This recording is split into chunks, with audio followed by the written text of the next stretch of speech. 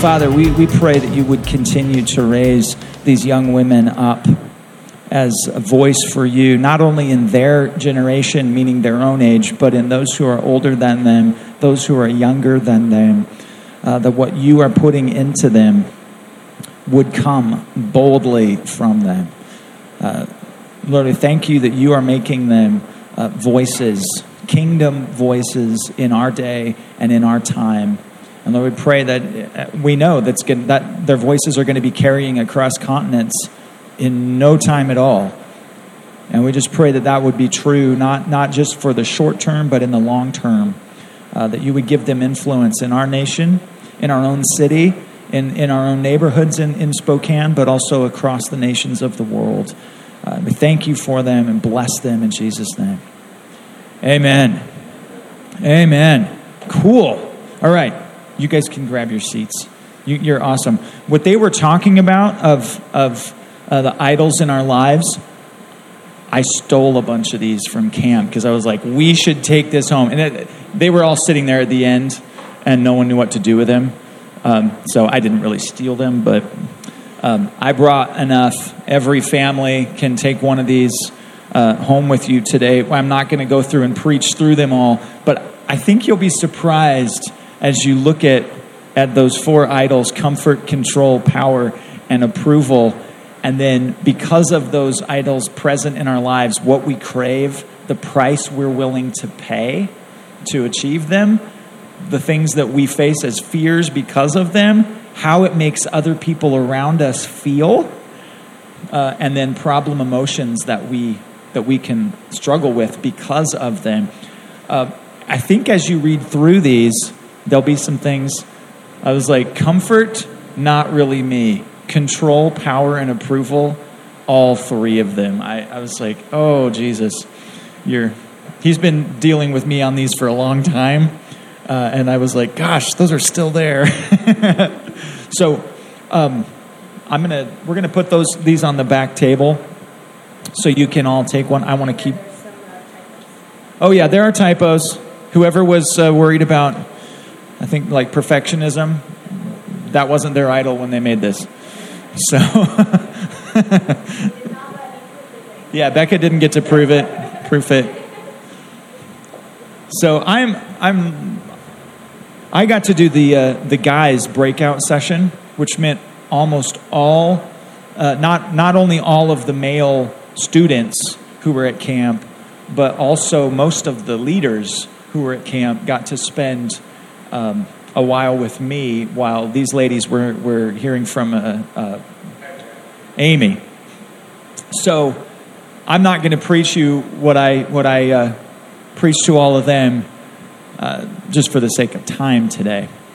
But we were all asked to kind of work from somehow Psalm 27, and I picked one verse from it. Psalm 27:10 says, it's David writing, "For my father and my mother have forsaken me, but the Lord will take me in." The Lord will take me in. And really what I wanted to talk to the young men about, and it ended up being talking to the older men about as well, was how God has made us a family as the church, and how his love, like the father heart of God that he so wants to express to us, and he wants us to know. Oh, you're throwing stuff up. Look at that. He wants us to know his love. Like he wants every one of us to know that he loves us, that your Father loves you, and he will take you in. Even if everyone else would reject you, he will not, and he will take you in. And then I took them to Paul's letter to Titus, this man that he had sent into Crete. And Crete was known as a pretty rough place. And but Paul writes to this man when in a culture where to come to Christ, and especially for Jewish people who had been raised in Jewish families, when they would turn to Christ, it often meant excommunication from their family. It also often meant that if they ran a small business, the other Jewish families around them would no longer frequent their business. And so they could lose everything by coming to Christ. And Paul writes to Titus, and what he says in the beginning of it is, to Titus, my true child in a common faith. And in a world where family was falling apart, even because of the gospel, because people were turning to Christ, and they're losing their families, the church was becoming a family. And it's what God has intended for us. And then Paul writes to Titus, and he challenges him, as a younger man, how he is to teach the older men. And then also how he's to teach the younger men, and also how he's to be an example through his own life. And I couldn't believe how the older men in the room were all nodding their heads as we were challenging the young men to speak boldly the things of God, just like we were challenging these young ladies to declare what God has put in them, what God has done in their lives. Because Paul actually is telling Titus, the old men need to be teachable. And I asked everyone there, are you teachable? No matter how old you are, no matter how long you've been following Jesus, no matter how mature you feel in Christ, are you teachable? Because Titus's role was to teach the older men. Am I teachable?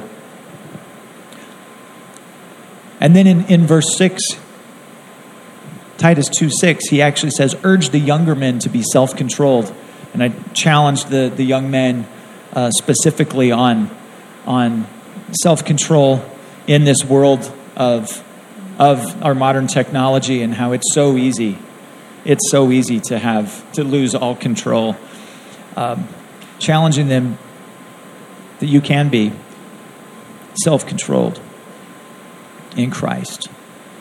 But the second thing we hit, if we're really family and we're struggling with self-control, or we're struggling with anything, who can we go to? Do you have somebody in your life that you can go to? And the question we asked everyone, I said, just close your eyes. Don't worry about who's around you. Ask God, who do you want me to be learning from? Who are you intending to be a father in my life? Who are you intending to be a mother in my life, in the church family? If we are a family, then who do you want me to learn from? And then in verse 7, Paul told Titus, show yourself in all respects to be a model. To be a model. And he goes on, be a model of good works and all these things that he's to do and how he's to teach. And so the third question for everyone was, who am I influencing? Who is God calling me to influence? And yes, our lives as we follow Jesus, we are models. Even when you don't realize it, God uses you to set people free just in your life. And you may be completely unaware of what's happening. But intentionally, the question is, who can you be influencing? And who does God want you to be influencing? And so I just can we just close our eyes for a second? And let's ask God those questions. And you just ask him for yourself. God, if we're a family and we're meant to be vulnerable and transparent, and you want us to have this close-knit relationship, who do you want me to learn from? Not just on a Sunday morning. Who do you want me to learn from? Might be names that come to your mind. There might be faces that come to your mind. As we're asking God to teach us these things, He's really good at doing that. And just give yourself, if you're not hearing anything immediately, or no name is coming to mind immediately, let's just wait for a minute. Father, who do you want me to learn from?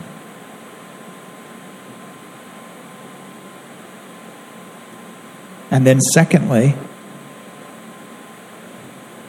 Father, who am I influencing? And who do you want me to be intentionally influencing?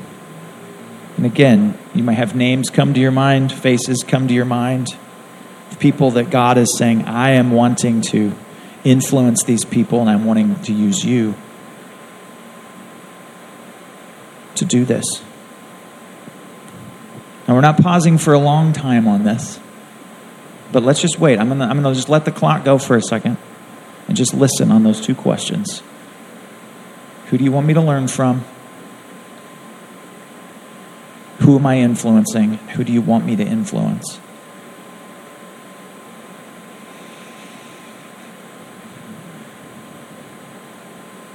Holy Spirit, we just thank you that you move among your people according to the Father's perfect will. You move among us to bring glory to Jesus. We thank you that already you're showing us people you're wanting us to be in close relationship with, to be learning from, to be pouring into and influencing.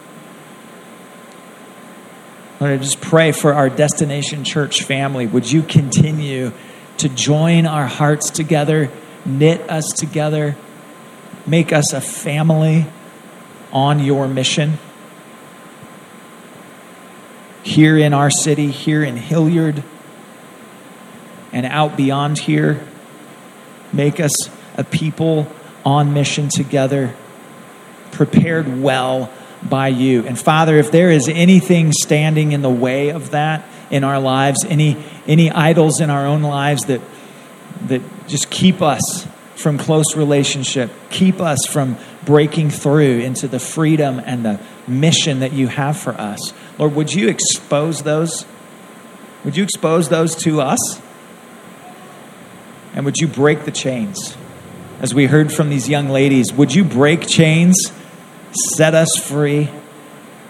We thank you that you're already doing that in Jesus' name. Amen.